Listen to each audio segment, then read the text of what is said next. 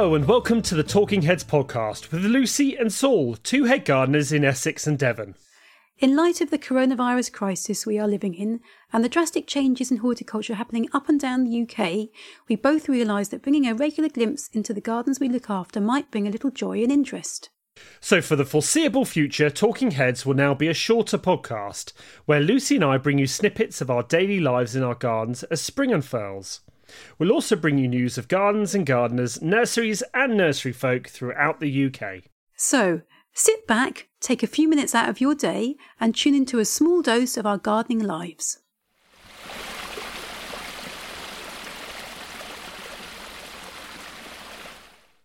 Well, we're in the middle of some absolutely glorious weather at the moment. Probably a bit too glorious for both you and me. I think we're both suffering at the moment from a lack of moisture. Yes. Should we say that? Yeah. Essex is Essex is a notoriously dry county anyhow. Yeah. I know that you guys down in the West Country tend to get a little bit more of the rain than we do. We're meant to be a moist part of the world, but I was just saying to you guys and to friends at Stonelands that this is the third year I've had to stick my irrigation on in May. It feels like we're going to have another very hot summer like we had in 2018. It just has that feeling to it, doesn't it? It does. I mean, I'd say since lockdown, really, we have had absolutely no rain in Essex whatsoever. All we're doing at the moment at the hall, apart from getting stuff out into the ground because the pots are drying out so quickly, is irrigating our socks off. I've drawn up a watering rota this week so that all staff are responsible for certain sections of the garden, and we know that then the whole garden is being watered once a week so that the owner has that peace of mind. He's always been of the mind that you should water every part of the garden anyhow, which is slightly different to how I would take things. If plants are established and mature, I'd often would let them see if they can run their course and fight things out. But for his peace of mind and also just to make sure that the garden looks lovely and lush and verdant, we are irrigating every major section of the garden every week. Yeah, same here. I'm just moving the sprinklers up and down borders at the moment. It's a bit worrying.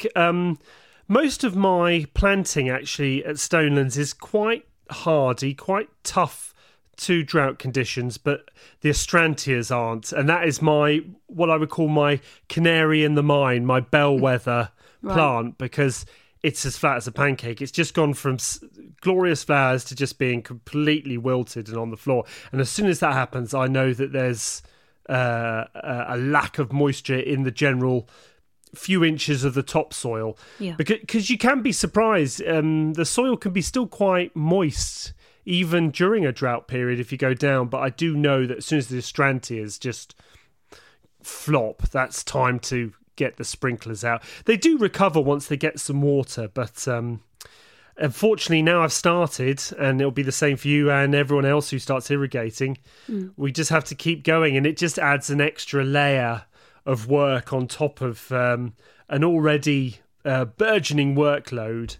So it's one thing I could do without. So hopefully we get some rain, but it does have that feeling we're going to be in for another hot, parched summer. It does. The long-range weather forecast just seem to be predicting, again, lots and lots of sun. And, that is to say, we're lucky in that when it comes to drought, we can irrigate mostly, unless we are under restrictions. When it comes to flooding and things like that, it's much more difficult to be able to try to control it. So I suppose we have to think of that. You've got to be, if I can be, I always try my best to be ever the optimist with these scenarios. But yeah, we use a lot of seat hoses, a lot of sprinklers. We have a handheld lance as well for new plantings where we give them a real dousing. So for us, quite a lot of it is relatively automated. It does take up time, but it's not too time consuming in the garden in that, as I say, we can leave the seep hoses on, for example, overnight in certain parts of the garden. We have issues at the hall with the water pressure, so we can't irrigate the whole garden all at once, which is another reason why I've drawn up the rota, so that between the staff coming in every day of the week, we all maintain certain parts of the garden, and then the water pressure is sufficient to actually get the sprinklers to oscillate or rotate or whatever they want to do. So that all has to come into play as well. And then you think you got it sussed, and then the family will go and do something that requires them to zap the water pressure in the house, and the sprinklers still go around. You're like, oh God, why do I bother? No, that happens very, very rarely, but it's just one of those things that just keeps you on your toes, isn't it? So it's like when someone's running a bath upstairs and you're trying to do the car or something like that, exactly isn't it? like that. Yes, Yeah. yeah. So, but that is a prediction, as you say, that you and I are both making for the at least the next few weeks. But we've also got some good news, I think, haven't we? I have been looking at your Twitter feed, and I feel there's a little gem that's popped itself up. There's always something to see in the garden, and this time of year is lovely because there's new flowers coming out everywhere, and you're right, because a certain indicator has turned up in my meadow, which means that I'm doing the right thing, and that's our bee orchids. They have returned, and not only have they returned this year, they have also returned in numbers. Oh, wow. I only had a very quick glance, and there were seven spikes, and not just numbers. I found 2 of the spikes were about 20 meters away from where the original clump was. So it's starting to spread around the meadow, which is exactly what I want. I think native hardy orchids, I know there's a lot of people who are nuts about them out there and will go all over the UK looking for helleborines and the rare slipper orchids and all the bee orchids and the dactyrizers and all orchids. But there's something very special when they turn up in your garden and you don't have to go somewhere to look for them, and then you know they're there, and then you're thinking, right, how can I manage this grassland just for them to make sure that they thrive? And then when they start bulking up and you know that your management plan that you've put together is working, I love it. The meadow was always out of everything I've done at Stonelands, the meadow was the thing that I put in place when I got there, because they were mowing every inch of grass. And I was like, no, we should really, especially the orchard, we should turn that into a meadow. It's full sun. It's behind the house on a slope. It just tailor-made for a beautiful perennial wildflower meadow. And then the orchids turned up the year after I started it, and it all just fell into place. And now I see them every year. It sort of reminds me of decisions. Sometimes I think as head gardeners, you make decisions with the hope that they will look good or they'll come through, and that the thing you're telling the owner or if it's a public garden, the management, you're trying to describe exactly the things you're trying to do with the garden. But there's always a 10% thing that may not occur, and then you'll just fall flat on your face. So when something does happen and you can just grab the owner and take them out and show them, and I'm sure it's the same for you, just show them, this is what I was thinking. Yep. This was always my plan in my head. So when the orchids turn up and I said, look at these, these aren't that common round here, and some people take years to try and encourage them, and we've got them just naturally. I just thought, yes, this is how it is, and he understands, and he probably now thinks this head gardener knows what he's talking about, and I think that's you've got great. To celebrate that moment. That is really sweet, and they, like you say, they do come along now and then, and you can sort of sense, can't you? Because you don't actually need to sort of say very much, because the proof of the pudding is in the eating with that sort of scenario. And if you've done something that works, and like you say, you've gone out on a bit of a limb, but because there's a lot of this is all experimentation. These gardens, especially with you and I, we're still 5 years into our job. We're still when it comes to understanding the garden itself, that's actually relatively new, and you still are learning. And as you say, you try these things, and I mean that is brilliant to get the orchids actually bulking up. So explain to me, because I do you know what, when you talk about the wild orchids in your meadow, I had a conversation with the owner of the hall about wild orchids, because I'd been to Highgrove and I'd seen them all there in the meadows looking absolutely stunning, and I'd been to other sort of locations where you're going to see like dactyliza and other orchids growing, and to me it's very, very special. And I don't know what his thinking was, but he adamantly did not want wild orchids in the garden whatsoever. So that Really? door was, for me, That is was strange. shut. And I thought, okay, fair enough. I can't knock it really because I've still got the wall kitchen garden, which is for me absolutely dreamy. But a little part of me did wither and die with that conversation. So I'm very envious of you. But I would love to know, and I bet other people would also love to know. You said you mentioned a management program that you have put into place. So what is that? What can people do if they've got orchids or they want to try to encourage orchids in their meadow? What can they do? Do you know? And the management plan I have doesn't just relate to the orchids, it also relates to all the flora. What you've got to, and it depends how you're doing your meadow. Obviously with the annual wildflower meadow like you've got at East Donler, that's completely different management, so we won't talk about that. But with the perennial meadows where you're trying to encourage the native local flora to come out and bulk up, you've really got to be observational, and it's working out when certain plants are at their height for flowering, and then when they go to seed, because the key is you want to encourage as much seed as possible. Now, for me, there's multiple species: the mouse's ear, the hawksfoot, and then there's all the clovers, and then there's the orchids. But then there's the last flower I want to encourage is the greater knapweed, and that'll flower a lot later, late July into August. And then as soon as that goes to seed, then I know it's time to cut. So if you're trying to establish a meadow and you want to encourage a group of plants specifically, it's worth getting to know their life cycles and then working out at what point that you cut the meadow. And then when you cut it, you want to make sure it's a whole cut. It does sort of work when you go over it in a lawnmower, but you want to avoid anything that really destroys the sward. You want to get a reciprocating mower or a scythe or just something that takes it as a whole sward, and then you can leave it and then the seed can fall into place. But I think the key with all management plans, because you can grow meadows that are spring, midsummer, late summer, it's just working out what you want to encourage flower-wise, and then working out their life cycle dates, and working out your management plan to that. And that just comes with observation.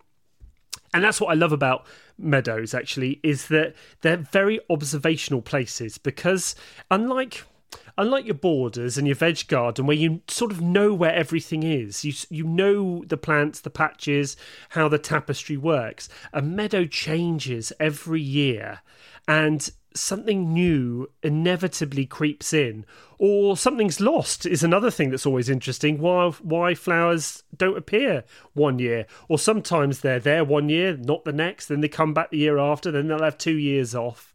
And I just love that year on year observation, taking notes, and not just, actually, just think about it, not just the flora, the fauna as well, seeing what butterflies are coming in, what moths, lizards, snakes, birds, all sorts of things. And it's a great place to develop that observational eye and learning how the years and how the decades and the seasons change your composition of your meadow. I hope it's coming across. I absolutely adore wildflower meadows. Yeah, well, it is to me, absolutely. I think I say it's definitely. I know, as you mentioned, our annual meadow is a different management system. We do have a sort of year on year system in that we're building up a seed bank, but it is like you say, it's all completely cultivated off in the spring, and we literally lay it bare and start afresh. But I have noticed that there's certain populations of things building up that I think maybe are becoming a little bit too aggressive and too dominant. And that seed bank is then in the soil. You think, well, I'm not quite sure how to sort of suppress that if I'm wanting to encourage more delicate things in. So I've got a sort of different sort of like few challenges facing me that I need to try and scratch my head and work out a little bit. But it's lovely, isn't it? Because it's a very subtle, it's non-intensive. That's what meadows are. They literally are meant to be, untouched, uncultivated as much as humanly possible. And you tweak. There's lots and lots of subtleties, and like you say, reading it, tweaking it, just slight adjustments to, like you say, the mowing regime, or working out whether you can introduce, like we've mentioned before, the yellow rattle, which can suppress overvigorous grasses and allow then other less competitive plants to push through. And it is a very complex, at the end of the day, it's an ecosystem that we're trying to tweak. And that in itself is multifaceted. There's so much going on. It's not like, as you say, you dig over a bed, you plonk in your delphiniums and your salvias and your lupins and just watch them all grow where exactly you put them. It is just much more of a melting pot of things that ebb and flow. And no, I totally get what you're saying. I think that it's almost, you've got to almost be more considered in your thinking, because it's very subtle, as opposed to literally rip stuff out, plonk stuff in, job done. So now, I know the other thing we've been doing, because it is the start of summer and the temperatures are going up, is we're starting to get, well, I definitely have started getting all my tender stuff out because the polytunnels have gone away. But both at Stonelands and East Donland, we're starting to get all our tender veg and our tender sort of bedding out, and we're just starting to harden off things. I think you were saying you've got some cannas you've started to plant out? Yeah, well, they're outside. So we've got canna in our hot border at East Donland Hall. We have, for late season interests, we have dahlias and cannas. And the cannas are there to be very architectural and to provide those massive big paddle-like leaves and give some height. I want these things to get to at least 6 foot tall, if possible, if not more. They'll be right back at the rear side of the border. These borders are about 4 meters deep, so that's their role. The dahlias will take over from things that are flowering in the next month or 6 weeks. We'll have things like the Alströmerias, the Lychnis chalcedonica. The alliums now pretty much going over in the hot border, but we've got things that will come forward. Also the Hemerocallis. We've got a lovely one called Franz Hals. It's like a jester's hat. It's just lovely. It's such a cheerful looking plant when you see it. But that will have predominantly faded by the time the cannas and the dahlias, specifically the dahlias, will be doing their things. We do have heleniums that flower quite late in the hot border. They pair up really nicely with the dahlias. So those two plants in particular are quite key factors in the hot border. So they are coming out. They've been in the greenhouse. We've had them in the cold frames in the shadier part, and now they've been exposed to a bit more full sun, especially in this weather here that we've been having. And there's a regime that I've incorporated it from the previous head gardener's system, and I'm actually going to not anymore. I'm going to change it, because what we used to do, but I don't feel it works for me, especially with the cannas, because I need them to get very tall. What we used to do is actually just sink the plants in their pots in the border. And so it was very easy then to get them out again in the autumn, to put them back into the greenhouses to get through the winter when they needed a little bit of frost protection. But what that does is it stunts the height of the plants, especially the cannas. And I'm now going to, this year, actually plant them straight into the border, so they'll be out of their pots. And then again, big holes dug at the back of the border, get the plants out of the pots, dumped in there, give them loads and loads of feed and water, and I really want them to ramp away and produce loads of lush foliage, so they're more striking. The dahlias don't seem to be too bad if they're left in their pots. We're talking about 5-litre pots here that we do sink into the earth. Again, the old method was we have oriental poppies in these borders, which are just starting flowering now, and they're also full of bud, but they will very quickly fade, and they won't be part of the second half of the summer for these borders at all. The dahlias normally get plopped right on top of the oriental poppies. The poppies get cut back down to the ground. The dahlias go on top. Now, again, I have found over the last couple of years of trying this that the poppies just don't like it. I know they're robust things and their roots are like thongs, and they're quite serious, sort of like vigorous plants, but they don't really like being decapitated and having things dropped on top of them. So what I'm going to do is reposition the dahlias. I think I will take them out of the pots, because I do want the tubers to get bigger, but they are going to go adjacent to the poppies. There's room to do this, and then I want the poppies to at least have a chance to, even though they flower, the foliage can naturally senesce and die back, and then I'll take it away gradually rather than it seems a rather cruel treatment to decapitate them when they're still in the greens of growth. So yeah, that's quite important for the hot border, those colours. In the cool border, we don't have so many large architectural plants. We do have things such as cosmos. We have white and also a deep pink cosmos that will be flowering later once the cool border plants have gone over. A lot of the cool border is looking really good now. There's lots of stachys, lots of nepeta, clematis, geraniums. The delphiniums are just coming into growth. Lots of lovely whites and blues and purples, and it's a really gorgeous contrast to the hot border. We do also have, for late summer interest, we have Nicotiana sylvestris, which towers on our light sandy soil because they can get quite tall, can't they? Ridiculously tall. We're talking 8 foot here. We've got also Onopordum and cardoons in that border, but I tell you what, the Nicotiana, they give them a run for their money. They really do. But they're self-sown. I literally just see them every year. They self-seed in that border. I winkle out what we don't want and leave in what we do. So yeah, that's all going on in the borders at the minute. But so sorry. What about you? What kind of things are you hardening off now? Do you know, to be honest, Stonelands doesn't have as mostly hardy perennials, which is great because they stay in the ground. But dahlias, I don't grow many dahlias. I'm going to really irritate all the dahlia fans out there and tell them I really don't like dahlias that much. But we do grow one at Stonelands because I grow it as both foliage and flowering plant, which is Twinings After 8. It's a purple variety which has just a very simple white flower, which is probably why I like it, because it doesn't look that dahlia-like. I'm also going to be starting to sneak some gingers into the displays at Stonelands in my slow exotic takeover of some parts of the borders. So I have a variety called Devon Cream, very appropriate, which is absolute romps away. I've now got 5 tubs of it, so I've decided to split some up and try and sneak a little bit into some of the areas of Stonelands where I think a couple of gingers may spice things up. And I'm really interested to see, A, if the owner spots them, and B, when they do, hopefully they'll be flowering, how much they like them. But that'll be interesting. To be honest, one of the things you were saying about hardening off is really interesting, is actually getting used to this sunlight, because the UV levels have been incredibly high for the end of May, and the temperatures have been high as well. So I'm finding the tenders aren't too worried about the temperature. It's more sticking them in full sun. They are some of them are getting quite scorched, especially some of the new foliage they put on.